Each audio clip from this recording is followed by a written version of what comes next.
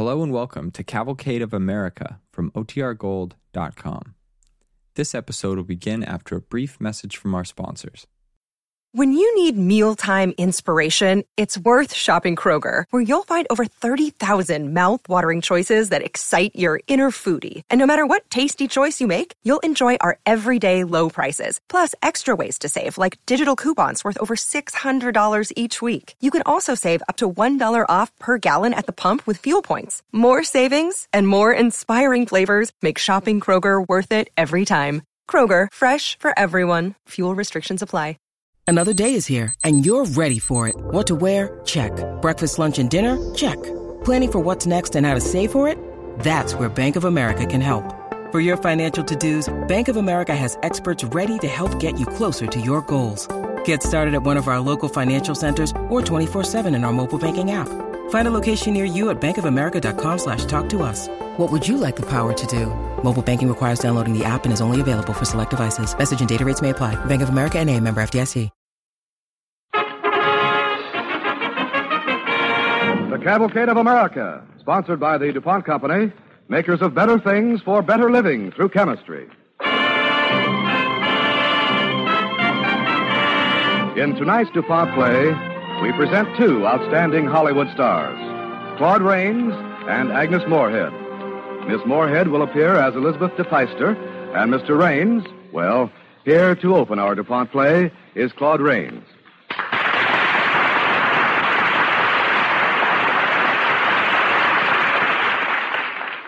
I am really Charles Wilson Peale, a painter, scientist, inventor, and according to certain ill-informed contemporaries, more than a little eccentric. On this particular day, shortly after the close of the Revolutionary War, I am about to call upon Miss Elizabeth de Peyster, spinster, of Philadelphia, and pop a rather important question.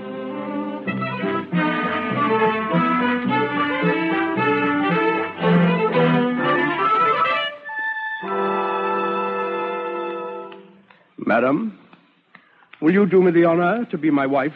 Why, Mr. Peale, I hardly know how to answer you. This is, as you know, only our second meeting.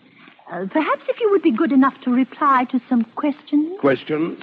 Do you infer, madam, that there are doubts in your mind as to my character? Pray, Mr. Peale, do not excite yourself. It is merely that there are certain rumors abroad in Philadelphia. Rumors concerning what, may I ask? Well, Mr. Peale, your recklessness, your being so headstrong and unpredictable. I, headstrong and unpredictable, ridiculous, a more prosaic, humdrum, normal individual than myself never existed. But nevertheless... Nevertheless, nothing. No. Madam, I will give you exactly 20 minutes until 4:30 to make up your mind.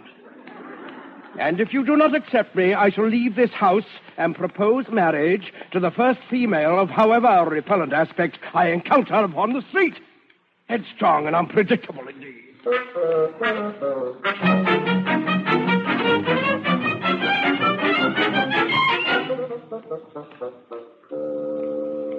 It is now exactly 4:30, Mr. Peyster. Your answer, please? Mr. Peale, before making up my mind, I find I must ask certain questions. Do I have your permission? Madam, if it is a testimonial you require, may I refer you to His Excellency Thomas Jefferson, or perhaps Mr. Robert Morris, or Dr. John Morgan? That will hardly be necessary, sir. Now, the first question is, are you neat? Am I what? Neat. Well, let us say, madam, I am somewhat neat. Oh. Second question. You are a widower, I understand. I am. You have children? I have. How many? 6, I believe. Or is it 7? Now, let me see. There's Raphael, Rembrandt, Titian, Rubens. Oh, all named after painters. I understand that you, too, Mr. Peale, are a painter. I am. Also an inventor. Well, yes, I have invented... And a watchmaker? Yes, I have from time to time repaired... And a dentist? Oh, certainly. And what is it, madam? Do you wish a set of new teeth? Oh, no. No, Mr. Peale, I do not. My teeth are in excellent condition, thank you. All I wish to know is this. With the help of which of these professions do you intend to support me? Which? All of them, of course. Well, then, sir, I'm afraid I must decline your kind proposal. Why? Because, sir, a man with so many professions can be master of none. But I am interested in all these professions, madam. Nevertheless, I would wish you to concentrate only on your painting. Yeah, but on that condition, it would give me great pleasure to announce our forthcoming marriage. But Mr. Would you Peister... care for more tea? What is your Christian name, Mr. Peale? Charles, but Mr. Peister... You can call me Elizabeth. Elizabeth, but don't you see... No, Charles, I do not.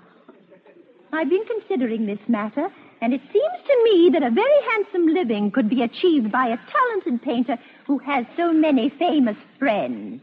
Robert Morris, Mr. Jefferson. Who was the other gentleman you mentioned, sir? Dr. John Morgan, one of the city's most eminent physicians and scientists, madam? Yes.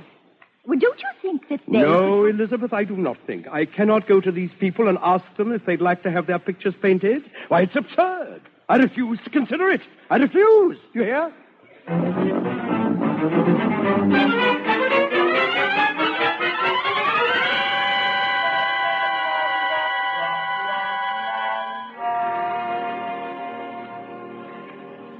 If you would be so good, Dr. Morgan, as to turn your head about 1 inch to the left. Certainly. And the right hand. Just keep it still, please. I thought you were painting my head. I am. But when you move your hand, your head wiggles. Yes. There now. You may relax, Doctor. Thank you. By the way, Charles, it has come to my ears that you have remarried. Is your wife young or inclined toward ripeness? Well, sir, in certain ways, one might consider her somewhat overripe. Goodness me. Oh, Elizabeth is an excellent mother to my children, Doctor, but she has, unfortunately, a tendency to be domineering as far as I am concerned. She has? Yeah, of course, this is easily understood, since I am at heart a gentle soul. Oh, of course. She has made me forswear all active pursuits, save that of painting, at which, unfortunately, I cannot make a living. Including your art gallery, Charles? No, that is a toy I have been permitted to keep for being a good boy and doing what I'm told, no doubt. Charles, have you ever thought of turning it into a museum? The gallery? But it is a museum, Doctor. I mean a museum of natural history, containing the great natural wonders with which our country abounds. A natural history museum? What would I put in it, Doctor? The flora and fauna of America, geological specimens, animal life. But I'm no taxidermist, sir. Oh, you would learn. And think of the service you'd be doing. You would be bringing to the American people for study and observation the great natural wonders of their country. Yes, it is an interesting thought, Doctor. Believe me, there's real need for such a museum in America. Why, it would even help with our international affairs. It would, sir? How? Well, Charles, as you know, I've spent many years abroad. Yes, I know, sir. And I have observed a tendency on the part of most European nations to condescend to us, to regard us, as it were, as though we were an upstart nation, devoid of culture and the humanities. Oh, but, Doctor, as long as we know better... It is not enough, Charles. We live in a world where no nation is self-sufficient, where trade, friendship, and the goodwill of other people is as necessary as the air we breathe. But friendship and goodwill are predicated upon understanding and similarity of purpose. Let us not forget that. And you think the establishment of this museum would help. It would enhance our prestige as a nation of culture and scientific attainment. Well, Charles, what do you say? Doctor, where do you suppose I'd be able to find a volume about taxidermy?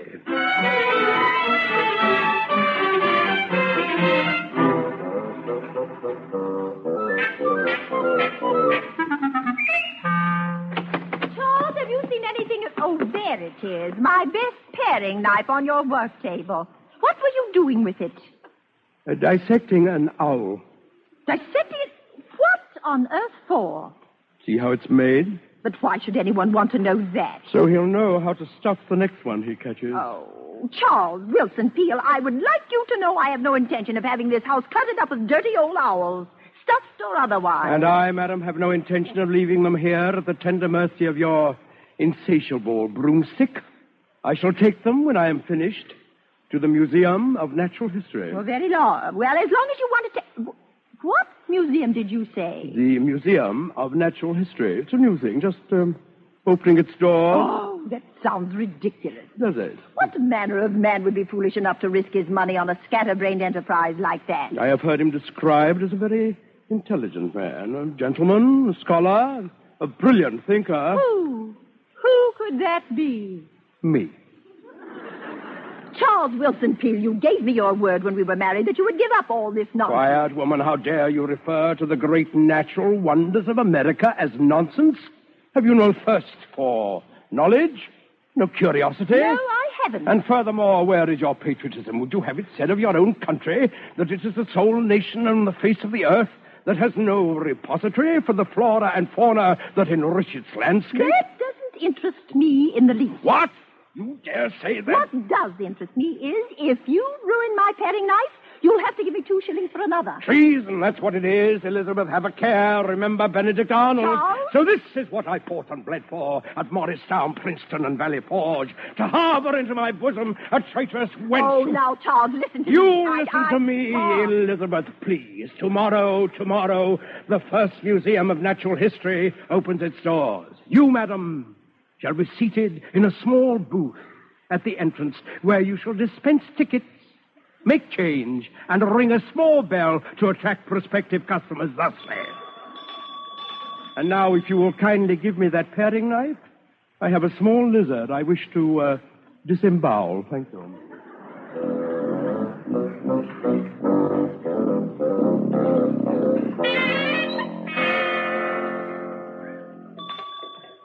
Ladies and gentlemen, this way, if you please.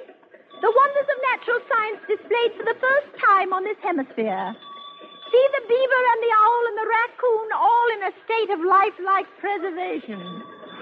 Observe the miracles wrought by the art of taxidermy. The deer, the muskrat, the porcupine with each and every quill preserved intact. This way, ladies and gentlemen. I beg your pardon, madam. Yes, sir. 1 ticket, $0.25, please. No, madam, I do not wish a ticket. I've already seen the exhibition. Could you tell me where I might find the proprietor, Mr. Peale? Well, just open that door on the right and step inside. You'll find him. I trust he's not engaged in private business at the moment? Well, you might call it that. He's stuffing a walrus. Oh.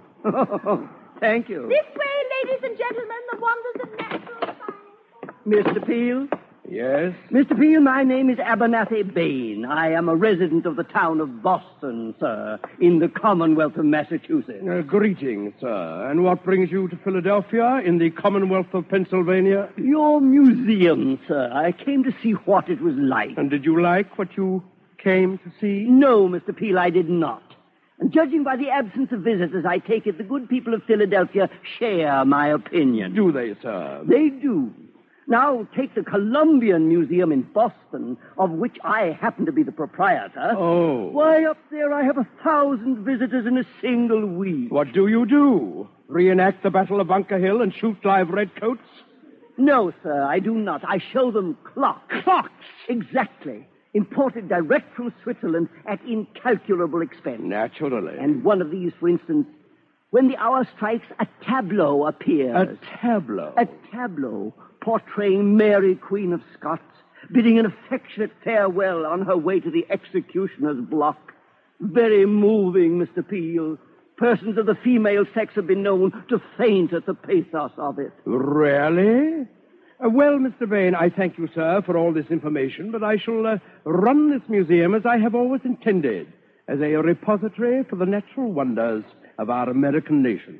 To show off stuffed birds and the skeletons of dead animals? You'll never get people to come to it, sir. Not even if you were to show them the bones of that mammoth they just dug up in New York. A mammoth? Yes. You mean, sir, a prehistoric animal? Something like that. A thigh bone, among others, measuring, they say, 18 inches in circumference. A thigh bone? Measuring 18 inches? Tell me, Mr. Bain, where did they find these bones? Near Newburgh in New York, I believe. A farmer digging in a marl pit. Mr. Peale, where are you going? To Newburgh, Mr. Bain. If the first complete mammoth in the history of the world has been uncovered in America, Peale's Museum of Natural Science will place it on exhibition or die in the attempt. Goodbye, Mr. Bain.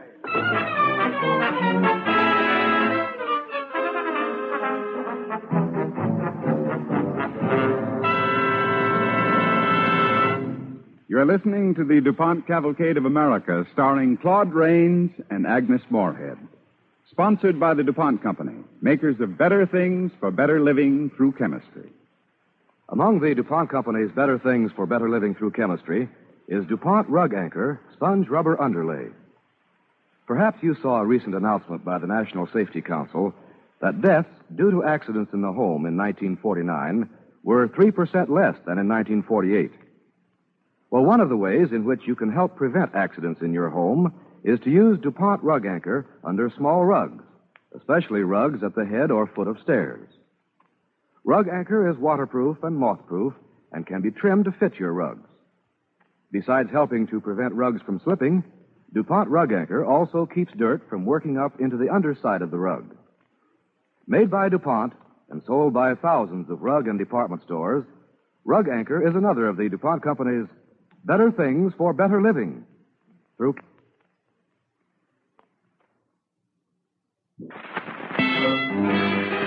Now we continue our DuPont play.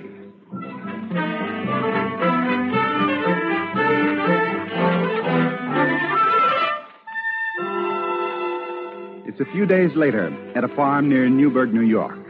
Seated on the floor of the granary, examining the fossils of a huge animal, is Charles Wilson Peale. Bending over, watching him anxiously, is the farmer on whose property they were found. Well, Mr. Maston, I congratulate you. These are indeed the bones of a prehistoric animal. Yeah, that's what I thought. Unfortunately, there are many pieces missing. Where did you say you found these? In the marl pit, Mr. Peale, over past the south field. It's flooded now. Mr. Maston, I would like to purchase these bones from you to exhibit at my museum in Philadelphia. Now, what would you say to $100? Why, I'd say that was a good sum of money, Mr. Peale. With another 100 thrown in for the privilege of digging further into your pit, what would you say to that, sir? Handsome, Mr. Peale, handsome. Good. Then we can consider the transaction closed, eh? Well, no, I wouldn't exactly say that. No? Why not? Well, you see, sir, I don't want to sell them. I don't want to sell them at all. But, Mr. Maston, I assure you nobody in America would have any use for these bones or would even approach my offer. I agree. And that's why they ain't for sale. Mr. Peale, let me ask you a question, sir. What would you do with these bones if I did sell them to you? Oh, I exhibit them at my museum, of course. And charge admission, eh? Naturally. My museum is not endowed by anyone, sir. It is self-supporting. And, Well, I ain't endowed either, Mr. Peale. And so am I self-supporting. And I'm going to support myself by having my son take these bones on a tour from town to town and exhibit them and charge admission. Take them on a tour? Yeah. But, sir, suppose something happened to them. They got lost or broken. Think of the loss to science. Science never did anything for me, Mr. Peale, and I ain't doing anything for it. I see. Well, Mr. Maston, how old is your son? My son, just turned 18. Why? Mr. Maston, do you have any idea of the kind of life that young man would lead, traveling from town to town like a gypsy? Well, removing himself from the beneficent influence of home and hearth and father and mother? His mother, she's passed on, Mr. Peale. Oh. All the more reason, sir. You and you alone hold this boy's hope of heaven in the hollow of your hand. Consider for a moment, sir, what a life like that would do to the spirit of one so young. The constantly changing faces, the evil companions, the carousing, the immorality of such an existence. Yeah. You really think so, sir? Why, he'd be no better than an actor. My gracious. Yes, sir, you're right, Mr. Peale. Yes, I was thinking only of myself. Greed. The curse of mankind. Then you'll sell me the bones and privilege of digging for $200, Mr. Maston? I'll sell you the bones and the privilege of digging for $300, Mr. Peale. What? Take it or leave it. I'll take it. But first, I must return to Philadelphia to raise this large sum of money. I shall see you again in 2 weeks, sir.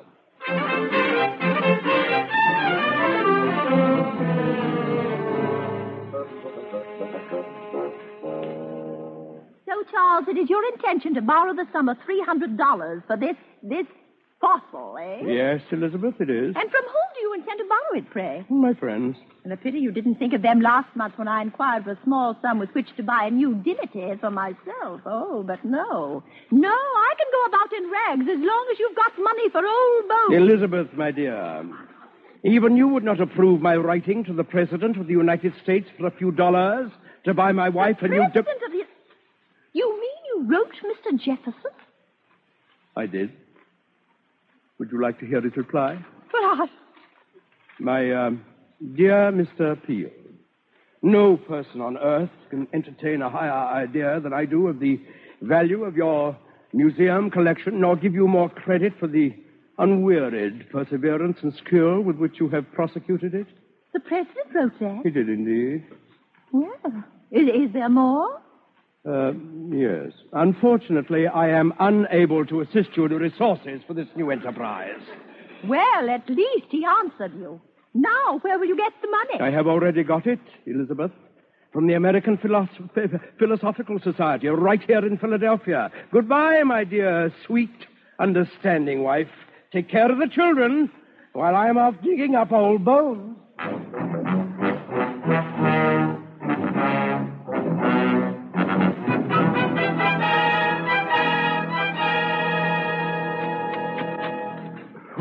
Well, Peter. How's the digging today? I'm sorry, not a thing, sir. But, say, how about those others we found yesterday? Are they any good, sir? Peter, there is no doubt in my mind that they are the bones of a mammoth, a true prehistoric animal that existed here in America millions of years ago. The only trouble is there are some missing. Oh, I see.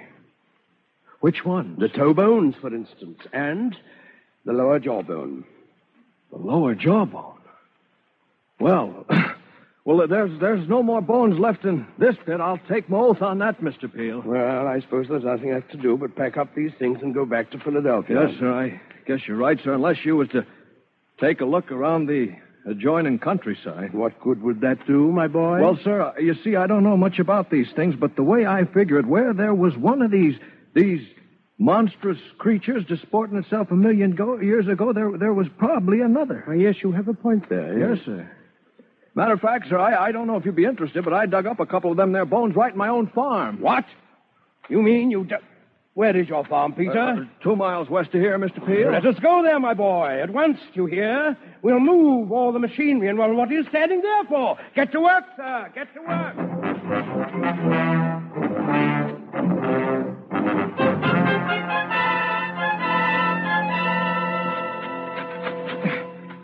Here's another piece, sir. Let me see it. Yeah, looks like it might come from a foot. It does, Peter. It's a toe bone. Peter, you've got a mammoth of your own here. And, judging by these samples, it's a far bigger one than the other. Congratulations, my boy. And now let's get back to work. Come on, dig.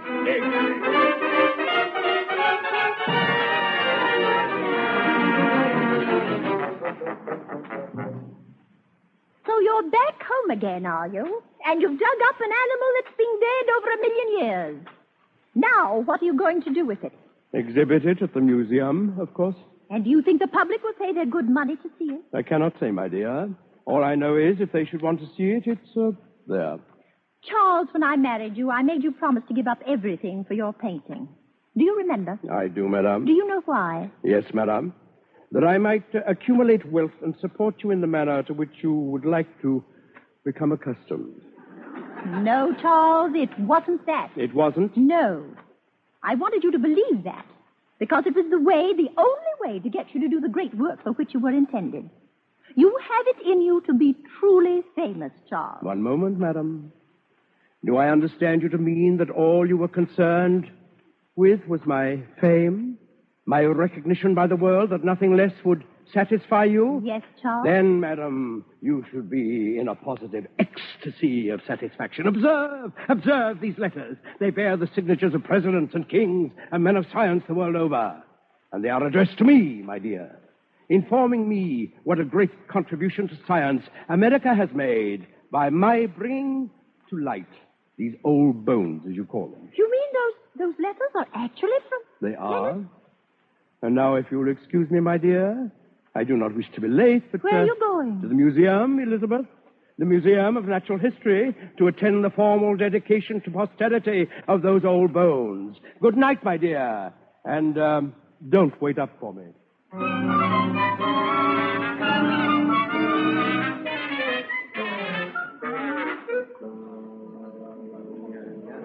Gentlemen and colleagues, it gives me great pleasure to present to you one of the foremost figures of our time, inventor, scientist, and painter of General Washington, Benjamin Franklin, and many of our most distinguished citizens, gentlemen, Charles Wilson Peale.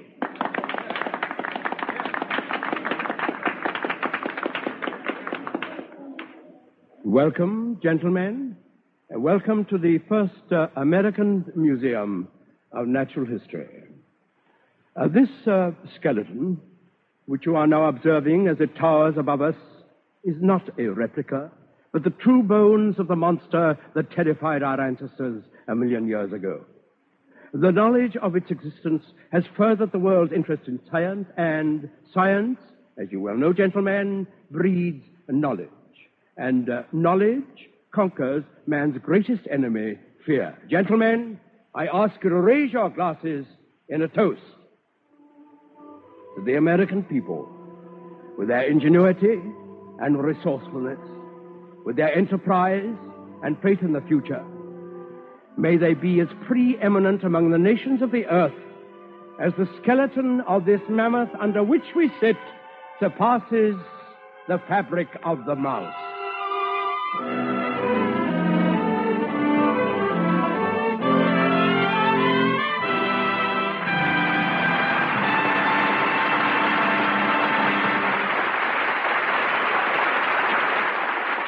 Thank you, Claude Rains, Agnes Moorehead, and the Cavalcade Players.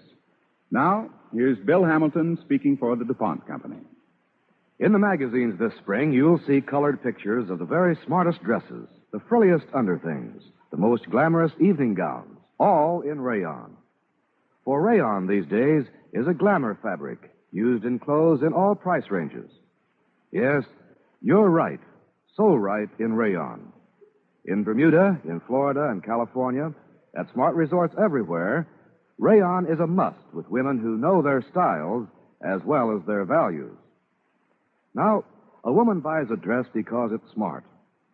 But let's walk around behind that word smart for a moment and see what we find. A dress is smart because a talented fashion designer had the taste, the originality to design it that way. But the designer was able to make it that way only because the fabric maker provided him with a material of just the right texture, just the right drape. And you can go back still further than that, right back to the yarn. For 30 years now, American rayon manufacturers, including the DuPont Company, have been steadily improving rayon yarn, changing its characteristics to give you better drape and more beauty. That's why rayon in 1950 is every bit as glamorous as it is practical. Within our lifetime, a whole industry has grown up around this fiber from the chemist's test tube. Thousands of men and women have jobs today because of rayon. Thousands of stores enjoy better business. Millions of women proudly wear rayon. Yes, and men too. Rayon pajamas and robes for men are light, trimly tailored, and long-wearing. Rayon shirts, trunks, and slacks have bright, long-lasting colors because rayon takes dyes so clearly and so richly. It's true, just as the fashion news says, that you're right, so right in rayon. Fashion Right Rayon is a typical example of the DuPont Company's better things for better living through chemistry.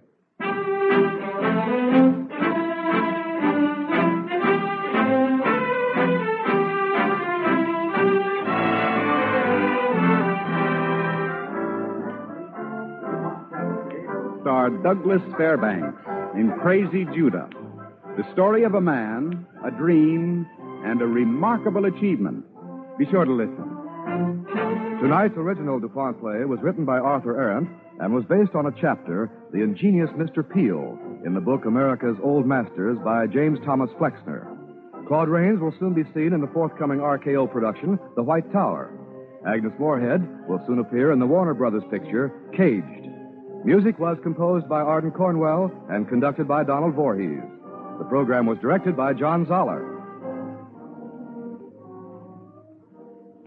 Ladies and gentlemen, during this annual Red Cross drive, we are asked to support an organization in which the nation takes great pride. By helping the Red Cross, we are helping humanity.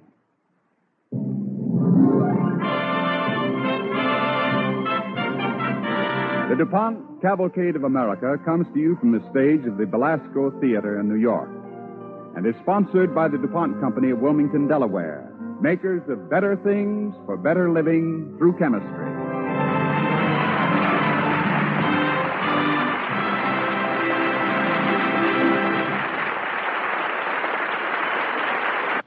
Next, hear Daddy's Little Problem Child, Baby Snooks, on NBC.